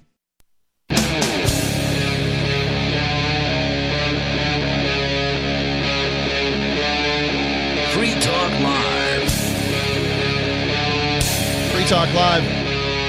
Call in, talk about whatever is on your mind. That's what we do here on Free Talk Live. That's why we named it Free Talk Live. You feel like people aren't listening to you on Facebook? There you are. How many friends you got? A couple dozen or something? It's the interaction on Facebook, though. Here, you only get to interact with the 3 hosts, not the millions of other people out there. Yeah, well, but you don't get to interact with millions of people on Facebook either. Okay. And if you've got something important to say, how many people are actually going to see it on Facebook? Versus here where, Free Talk Live is on 200 radio stations across the country, darn close to it. I know we were up to 209, and then, the COVID thing happened. Lots of stations have flipped to music. I don't understand why that is. Maybe it's because they just don't have the programming for it. It's easier to run a music station. I don't know. But they don't have people coming in. I don't have any answers for you. Radio is supposed to be essential, but at least that's what I tell myself as I'm driving to work. Well, that's what the order number 16A in New Hampshire said. Yes, it's true. So anyway, the number 855-450-3733. It's 855-450-FREE as in freedom. Let's go right to the phones. Luke Freeman calling in from New Jersey, listening on Discord. Luke, you're on Free Talk Live. Hi, Mark. Can you hear me? I can. Okay. I wanted to talk about Operation Gridlock. And is it a violation of the NAP? So the NAP stands for Non-Aggression Principle. This is the guiding principle that libertarians use to run their lives, and it means that you may not aggress against other people. Now, it's like a foundational principle. It is the foundational principle, and aggression would be defined as using, theft or fraud or violence or whatever against somebody who hasn't done it to you. Go ahead, Luke. That's correct. That's correct. And it seems like this Operation Gridlock is different than a regular rally or protest. It's where all the cars go in one particular neighborhood in a capital or wherever, and they all just don't go anywhere. They lock the whole street up, and no one can go any direction. So, yes, it is. Blocking a road is different than having a protest or a rally. And blocking a road is effective kidnapping. And even though I agree with, so usually I get words I can't say for saying negative things about the protesters who block roads, because usually I disagree with them, not always. But these I actually 100% agree with, but they're absolutely wrong for blocking roads. No one is sympathetic to a road blocker either. And that is true, but I would like to say this. The reason that they're choosing to do the protest in the manner that they are is in part because it's illegal for them to stand outside within 6 feet of each other. Who cares? Just stand outside within 6 feet of each other and protest. That doesn't mean you get to kidnap other people who have nothing to do with it. I know, but don't block roads, period. I'm not saying you should block roads. Please, believe me, I'm not saying that. I've said for years, don't block roads. However, the reason that people are choosing to do Operation Gridlock the way they are is because it is legal for them to be in their vehicle. Is it legal to just... Which is a stupid thing. Because it's illegal to intentionally create a gridlock? I think, look, let the cops sort that out as far as I'm concerned on it. What I would say is what's dumb is they tell you to be 6 feet away. Well, I rarely stand within 6 feet of people. I mean, how often are people at protests aren't piled up? Away, all of us right now. Yeah. So yeah, it not only you go buy is groceries and you stand 6 feet away from the cashier. Yeah, our heads are 6 feet from each other. Sure. Not only is it dumb, it is a violation of the NAP, and it's a weak protest, right? If you want to protest what the state is doing by not letting you go out and do your thing, by not letting other people go out because you're blocking go out the and do your roads. thing. Give the moral high ground to the other side by by letting them say you're blocking the ambulances, right? So maybe you never saw an ambulance, but you gave them the opportunity to say, well, that's because you're blocking people the few people who are still allowed to go to work. You're blocking people who are trying to go to work illegally. You're blocking people who are going, I don't care if they're going to bang hookers and smoke crack. You're blocking them, and you need to stop. Yeah, but the people on the other side value ambulances far more than they value freedom. So don't give them what obviously the average person is going to find important, which is ambulances. Go ahead, Luke. I agree with everything you guys just said. I was thinking about this for a while, and I know a lot of people in the libertarian circles in New Jersey who have been talking about this. There was a protest on Friday where we drove slowly down the road, beeping our horns, and people were on the side of the road with megaphones, but the traffic was still able to get through. If you want to hold up traffic, okay. just roll at the speed limit. see what that does. Just do that in front of a cop.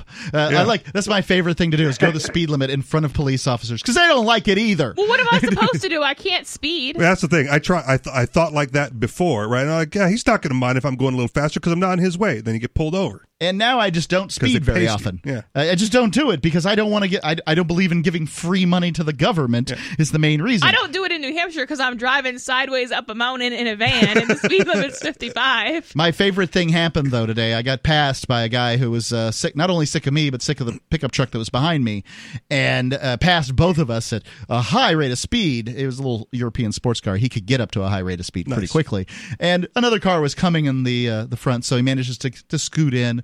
It just kind of surprised me. He was going so quickly. And then, sure enough, about 2 miles later, there we are at the stoplight.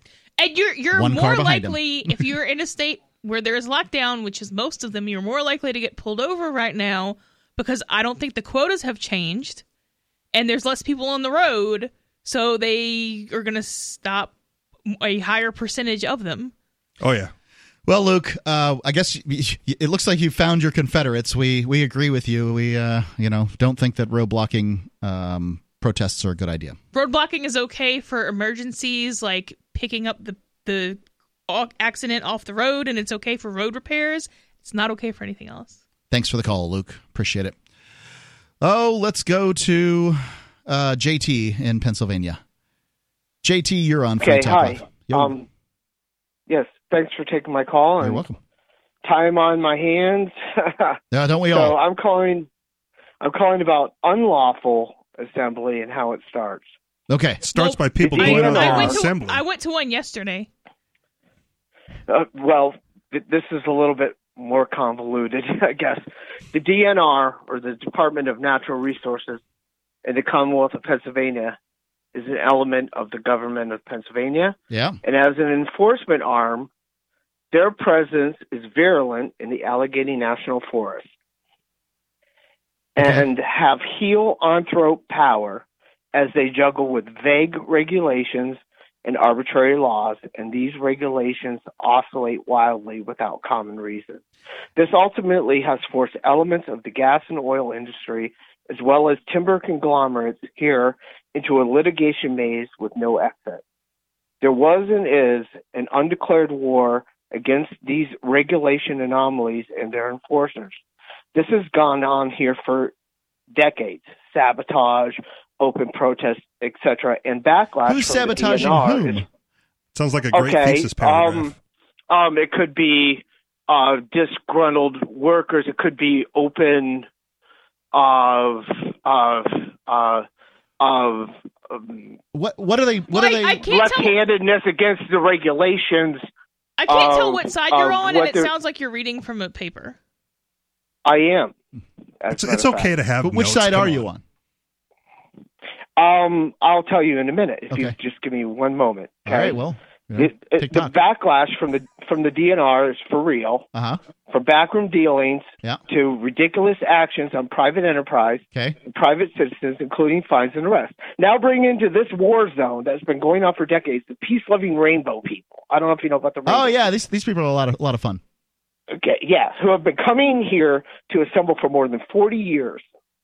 The ANF, the PA Stadies, and other law enforcement mobilize with zeal whenever the rainbow decide to arrive. You can literally find checkpoints in the middle of nowhere. I'm not joking. I'm not surprised. Or you can come across command posts or LZs for sky blue copters. Now the ANF have stuck their toe in. Thugs with gun-on-hand confrontations. Excuse me? What is the ANF? Allegheny National Forest law enforcement officers are thugs. I do love the rainbow people, I got to say. And law enforcement officers are thugs. Well, Free Talk Live, 855-450-3733.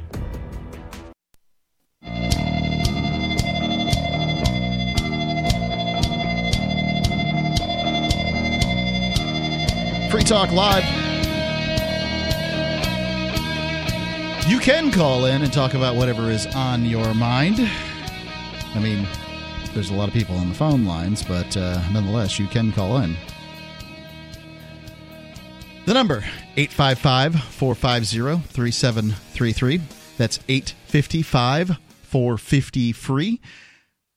Richie Rich, do me a favor. Yep. Run into the other room and call for Ian. You got it. The computer's just shut down here, and so we are sort of stuck on our own, which means that I'm going to have to ask GC, and presuming I'm going out of the over the airwaves, and I believe I am, I'm going to have to ask them to take the calls here shortly. I do remember the calls that were there. But I want to tell you about Bitcoin.com. Bitcoin.com is your source for all news related to cryptocurrency, Bitcoin Cash, whatever it is. They've got that news, and they will, in fact, make it easy for you to, A, find out what cryptocurrency is. Learn about it. It's right there. Get started, I believe, is the tab, the marker on the tab. Get a wallet so that you can hold currency. They'll give you some free Bitcoin Cash at, I think it's free.bitcoin.com. They will give you all the news, tell you how to buy cryptocurrency, a whole variety of things. They are the one-stop shop. They've aimed to be the one-stop shop. They are the one-stop shop. It's bitcoin.com. And I love them. So let's go here to the phones. I know that we have a New Yorker on the line. We got Greg in New York. Greg, you're on Free Talk Live. GCN, put Greg on if you would, please. I don't have any control over the phones at this point. Oh, there we go. Hey, can you hear me? Yes, I got you now. Hey, I just wanted to share what's on my mind. Over the last month and a half, I've been hearing from both camps. The Bill Gates camp that says, we need to have the quarantines last as long as they need to because we need to save lives. And then the other camp says, hey, we have constitutional rights and we can't just be locked up in our homes. Yep. And I wanted to just tell you what perspective I've come up with. Now, you did, in fact, get ill from corona, like so many people did in New York, right? Yes, I did. Yes, I think that gives credence for whatever reason. Like, you get to talk about it. So go ahead. True. Yes, I survived it. I feel actually great now, but I still feel like I could be shedding the virus even though I have antibodies. And so I urge everybody to wear a mask when you're walking into a building. So this is what I think. Okay. And make sure it's one of those masks that actually prevents virus spread. If you can get one. Right. You can't. Well, then the cloth mask is virtually useless then. Go ahead, Greg. Well, I'm going to say something surprising. The point of the mask is not to protect yourself from catching the virus. Okay, that is not the point. And our government and leaders got it all wrong. They were telling people not to wear masks. If you go back to March 2nd, they were still telling people everything's fine. In New York City, I saved this official bulletin coming from, the health department or something. They said there have been no confirmed cases in New York City. This is February 26th. And the risk to New Yorkers is low. Okay? In the light of what you see now, it's laughable. I'm going to say that the quarantines and lockdowns are a failure of government Because if there's one thing the government should do, in my opinion, is coordinate and to put out guidance and leadership on what people and organizations should do. What should they do? If you trust them to do that, you're going to have a bad time. Right. I mean, they can't even tell us if we should wear masks or not. How are they going to coordinate all of people's lives and businesses? Well, exactly. It's a huge responsibility, and they're bound to mess it up. And every single time. Often. Well, yeah, anyone placed in charge of such decisions. But here's the thing. In retrospect, and this is going to become relevant whenever we all leave the quarantine. And if we have a failure this time, there's going to be another quarantine, another lockdown. So what we need to do is, outside, when we're distancing, you don't need masks. In the outdoors, and in many states, there's not a lot of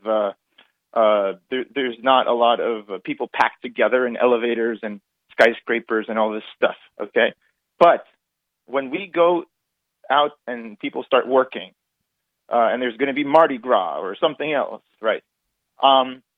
We need to wear masks when entering a building. What I'd like to see, and we don't need government for this, we can have each private building institute this. Put people in the lobby who will turn other people away unless they have masks. Have a bunch of masks in the lobby and make people wash their hands maybe even before entering the building. So or at the very least have that alcohol spritzer thing that become ubiquitous. I mean, they're around more and more than they ever were. I'm not going to refute what a private business can do in their lobby, but if the solution is to wear masks that don't stop the transmission of viruses in the midst of a viral pandemic, right? Well, to convince the public that somehow masks in general are safe is foolish nonsense. I think masks stop spittle is probably and that's an obvious statement, right? So sure. We spit when we talk. Sure. And yeah, here on the radio. But if you spit into your mask, the virus gets through because it's not a one-way mask. No, it doesn't go through the speed. If the virus can come in through the mask because the mask doesn't prevent the viral transmission, it can go out. Again, we're back to viral load, okay? I mean, so like this is amateurs, right? Talking about viruses. So consider the amount of viral load. So a virus can slide through a mask or whatever the case may be. There's no mask that it can't. But it doesn't matter if one virus does. It matters if 200 million of them do, or whatever the number might be. I don't know what the number is. I wouldn't propose to know what the number is.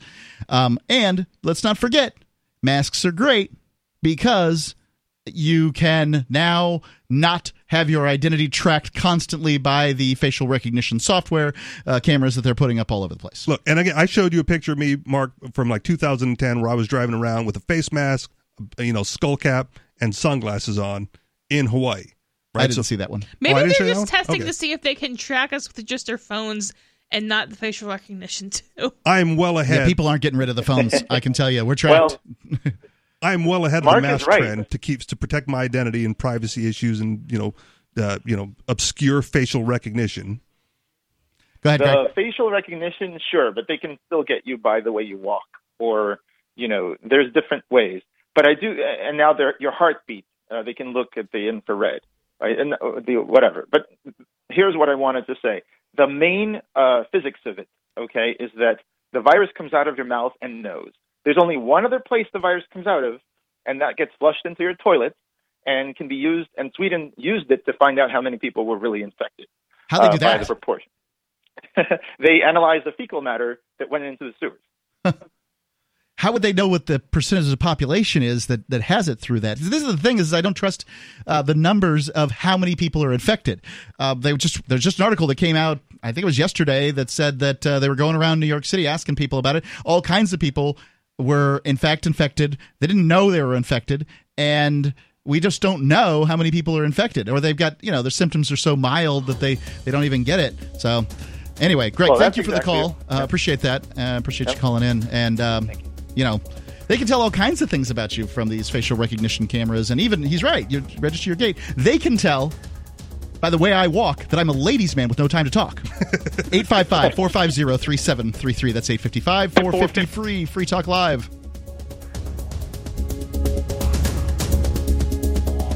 If you want to move to the free state and and you're looking for some real estate, well, I know a guy who's really great. It's the Realtor Mark Warden. Looking for a great real estate investment? Consider New Hampshire, which is ground zero for the Liberty Movement. Your first call should be to Mark Warden from Porcupine Real Estate. He's more than just a real estate agent. He's your New Hampshire concierge. Where are the best places to live? Do you want farm, city, the burbs, or forest? Do you want a duplex or multifamily building so that renters pay your mortgage? There are homes in all price ranges in New Hampshire, and Mark can help with financing too. Invest in Liberty and property. Mark Warden can help. PorcupineRealEstate.com.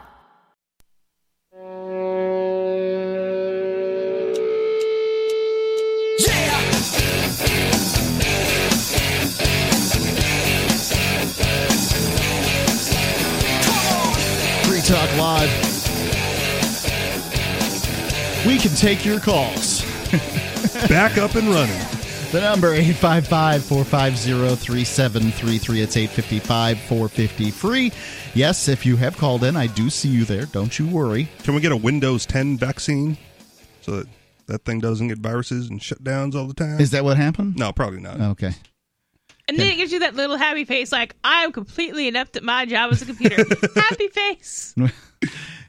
This is the guy we want in charge of the COVID-19 vaccines? That guy? Because programmers should always develop vaccines.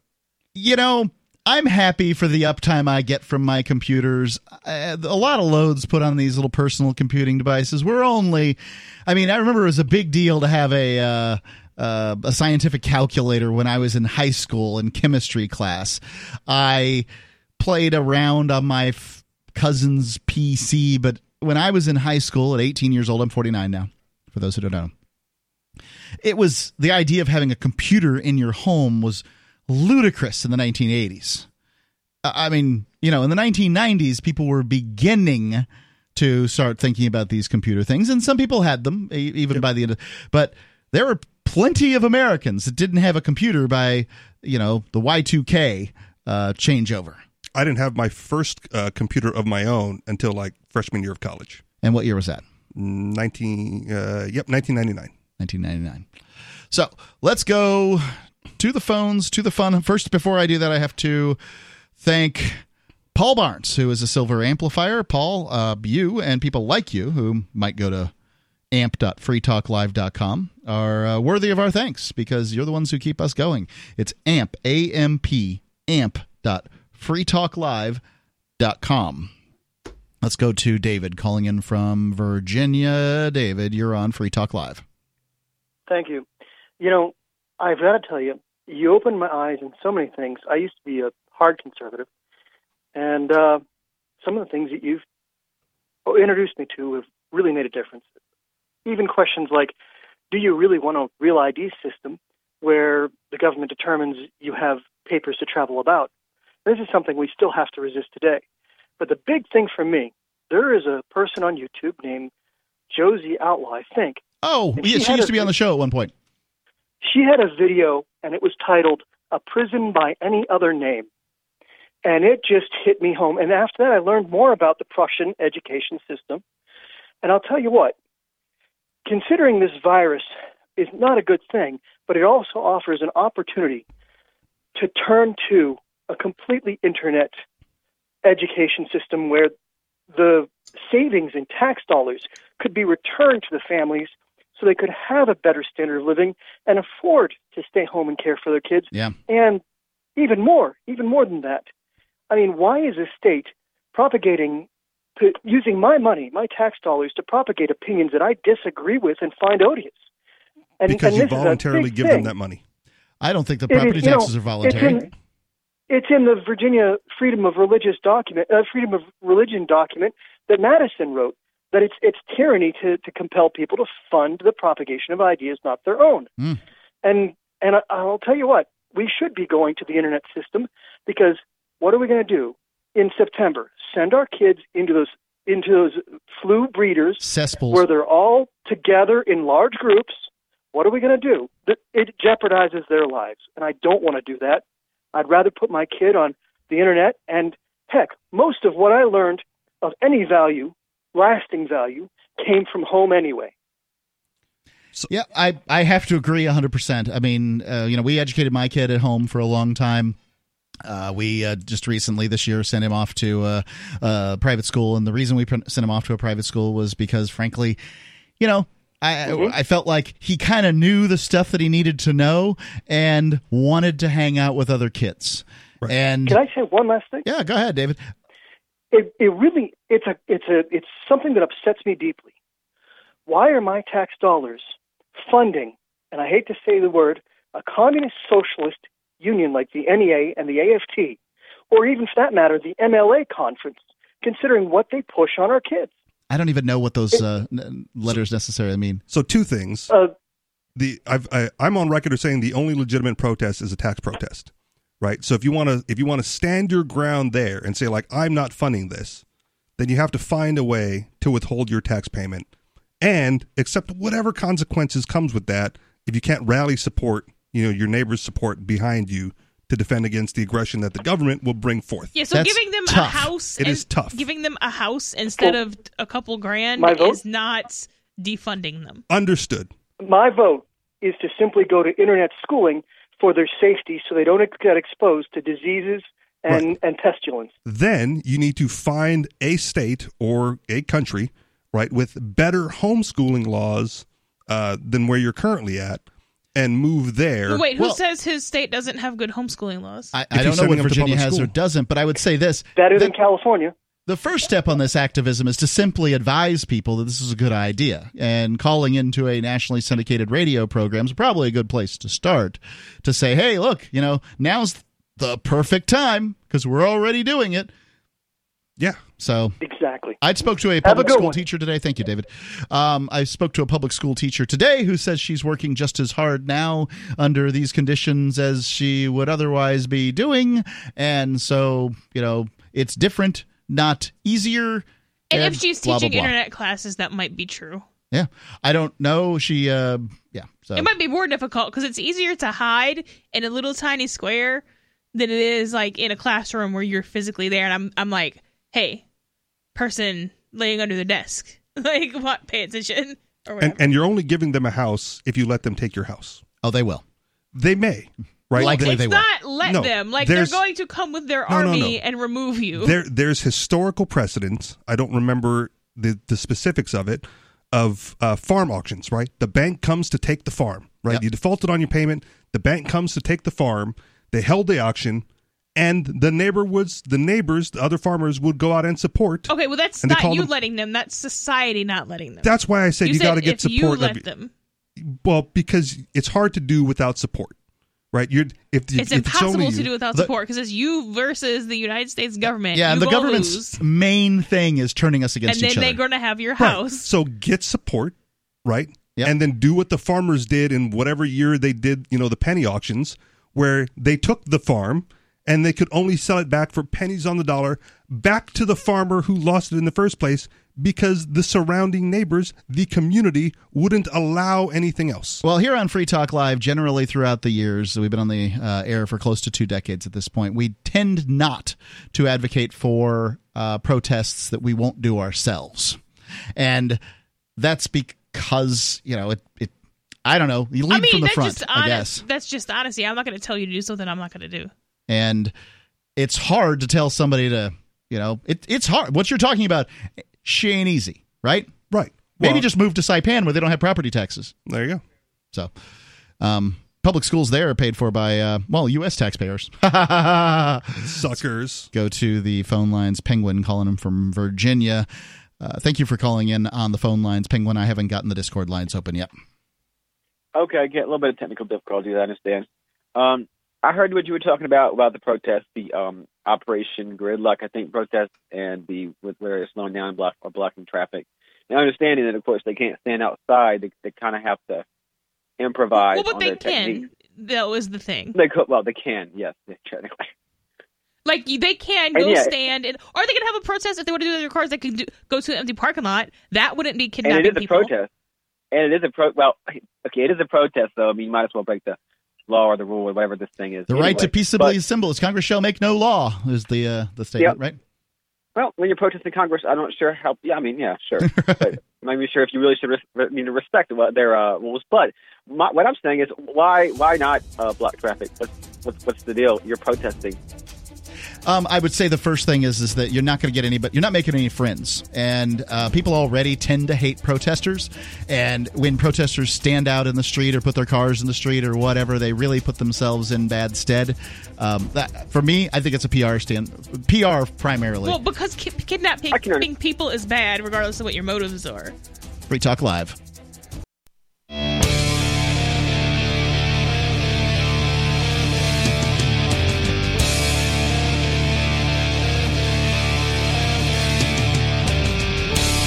Free Talk Live. Go to freetalklive.com, sign up for our newsletter. They'll stay up to date on all the information about Free Talk Live, the stations we add, and the important things that happen, the co-hosts that go to jail. You never know. Here on Free Talk Live. It's Mark with you. Rich. And Melanie. I said Mark, sorry. And we're bringing Penguin from Virginia back on because Melanie didn't like the way he's thinking. So, Penguin, you're back on Free Talk Live to be lambasted by Melanie. Don't forget to thank her. Yeah, well, of course, I kind of asked for it because I've called in to respond to what you guys were saying, and I'm seeing you hold it, some of these ideas pretty strongly. I think if you have something, I've never particularly went outside and protested anything myself, but if you have something that angers you this much that you really need to go up against the power. But the power isn't people trying to drive to Walgreens and trying to drive to work. The power is the people in the buildings and the people with the guns. But protesting may have the and I agree, it could be bad PR. That's cost benefit. Well, I don't care about PR. Mark cares about PR. I don't care what it looks like. You're not the fact that you're protesting means people disagree with you. People don't have protests and be like criminalize murder. Because everyone agrees with you, so there's no reason to protest that. Well, so the example that always comes up with that is the priest who gets arrested like on a weekly basis feeding the homeless, right? That's an act of protest because it's illegal to feed the homeless where he was at, and he repeatedly fed the homeless. Yeah. That person doing that can garner a sympathetic audience of people going like, yeah, they should not be arresting a priest for feeding the homeless, even though it's illegal, right? Whereas other protests do not garner that sympathy and don't have the same public relations that you would want for support of your cause. But if you're I don't care about that. I care about, are you doing something that is wrong? And if you're blocking the road and you're not a tow truck or emergency services or a road repair person, then the answer is yes. And I think. Okay, go ahead. If you could somehow identify who was part of blocking the road versus who was just trying to get through, which practically you can't, but if you somehow could, I would have no problem with physically removing those people from the road because don't block roads. Well, that's ridiculous. If you're going to protest something, this is a near totalitarian society. If you're going to protest something, yes, people may be inconvenienced. Yes, people may be interrupted. But you're protesting a lockdown by locking down the street. Property might be destroyed. Things might happen. You're describing a riot, not a protest. Pick your target then. Well, destroy the government buildings. Everybody on the road is not your enemy. The government is your enemy. So I'm going to go back to the PR. All right, you're not going to get what you want if you make enough people angry. All you're going to get is the opposite of what you want. And remember, everybody who protests starts out in the negative. Because people, for whatever reason, like there's been studies on this, people hate protesters. So what you have to do with a protest, you have to somehow turn your audience. And the public sentiment matters. So having a 90-year-old priest feed homeless people is great PR. That is awesome. And look at that and see how you can get that kind of PR. But standing in the road, parking in the road, doing whatever, gives the people with whom you disagree all of the moral high ground. And it's a terrible position to take. You may be angry. Those people may be wrong. Whatever. The world's full of wrong people. We live in a society that for the 9,000 years prior to this thought that slavery was acceptable and moral. And just now is managing to drag itself out of that. And all the protests, all the slave revolts, all the things that were done prior to that, very few of them had any real, change. So it takes time to change people's minds. Thanks for the call, Penguin, though. I do appreciate it. Thank you. Free Talk Live. Let's go to David calling in from New Mexico. David, you're on Free Talk Live. Yeah, exposing gang tactics, but comment on what you just said. You guys are doing a bunch of the right things, and I don't want to go all into that, but what you're not doing is what would really make you effective is, I mean, if you take the example of who came to this continent in the first place, they just up and left. And I know you went to New Hampshire, but there's still a bunch of people around there. Meanwhile, there's a whole bunch of places in the U.S. that are almost empty, and if you really want to get away from them, up and leave, go to those places in small communities, and then just totally don't interact to the degree that you can, which is quite a bit. But anyway, busting up gangs. So the government media complex and listening to you on KENN in Farmington, New Mexico. Dave, I do want to talk about your topic, but at this point, you brought something up, and I want to talk about it. So the idea of how do you get freer? Actually, you brought it up, and I commented on it. Okay. But now that we got that straightened out, go ahead. Let's go to it. I mean, you're on enough that we'll get to your topic in due time. But I got a few minutes here, and I want to talk about this. So now I'm a bit of an expert on these projects where you should move to this place, you should move to that place. I run a page on Facebook called the Move Here Project, and it doesn't have to be updated very often because there's not very many of these projects. But back in the day, there was like Ron Paul Town in Texas. They were going to move out to West Texas and some county where there's not very many people in a county. And, there's so many counties in Texas. It's amazing. And you can literally move there. But, like Texas is something like at the time was like the 23rd freest state in the union. So not exactly, the freest place in America. And so, I mean, you're still under the thumb of Texas. And but you're not if they're not paying attention to you, and if you're not breaking their laws and you're not interacting with them, then they're not really paying attention to you, and there's more to be said about that, but let me shut up and let you respond to that comment. So there's a documentary on YouTube I watched a long time ago. I believe it's called Anarchism in America, and it was a very small group of people who moved out, I believe, to like the desert in New Mexico, somewhere out there. This is where Dave lives. Right. But they started their own little community. No paved roads, no way to get there. You have to haul the trip into town to get supplies or whatever. But they were left virtually all alone because it wasn't worth enforcing anything out there. So to David's credit and to his point, there are places that you can go where you are still technically under the thumb of the government, but not worth their time and effort. Also, most of New Hampshire is rural, so most of New Hampshire is almost like that anyway. Well, I thought I'd found the freest place in the Union when I went to the Commonwealth of the Northern Mariana Islands for the Crypto Frontier Project. And I'm certainly not going to speak poorly of it because, there's a lot of freedom going on. However, the COVID-19 thing happened and they locked down the island. I mean, there's no flights coming in or going out. All they have is the little crop dusters that run from that island hop, the island hoppers, I guess as they call them. And that's it. I mean, you can go to Guam, but you have to basically take one of these little things to go there. Previously, you could take a United jet, and until that comes back, I'm not terribly interested in heading on over. If you weren't planning on leaving the Northern Marianas, though, what difference did that make? Well, I was, though. I only had a couple more weeks that I intended to stay because I had my time frame set out. I got to get 183 days to be a bona fide resident of the Commonwealth of Northern Mariana Islands, and that and a few other hurdles that one jumps. You get huge tax savings, and the IRS takes you off the rolls, which is a big deal, right? Like, it's the scariest organization in America. And one thing that Dave has done, which is laudable, right, is he's cut his income so he doesn't have to pay these people. Yeah. And go ahead. No, please. No, and I was going to say that's what I'm getting at. That along with what Richie said is that you're subject to them, but they're not paying any attention because you're not breaking any law and you're not worth bothering with, and so you essentially become free in that manner. And then you cut your living expenses so low that you really don't have to play in their world very much. Almost every one of your needs comes from what you're producing within your own community or what you're trading for outside of your community. But my point is it can be done, and the model's been done over and over and over again. I don't want to drag you through that.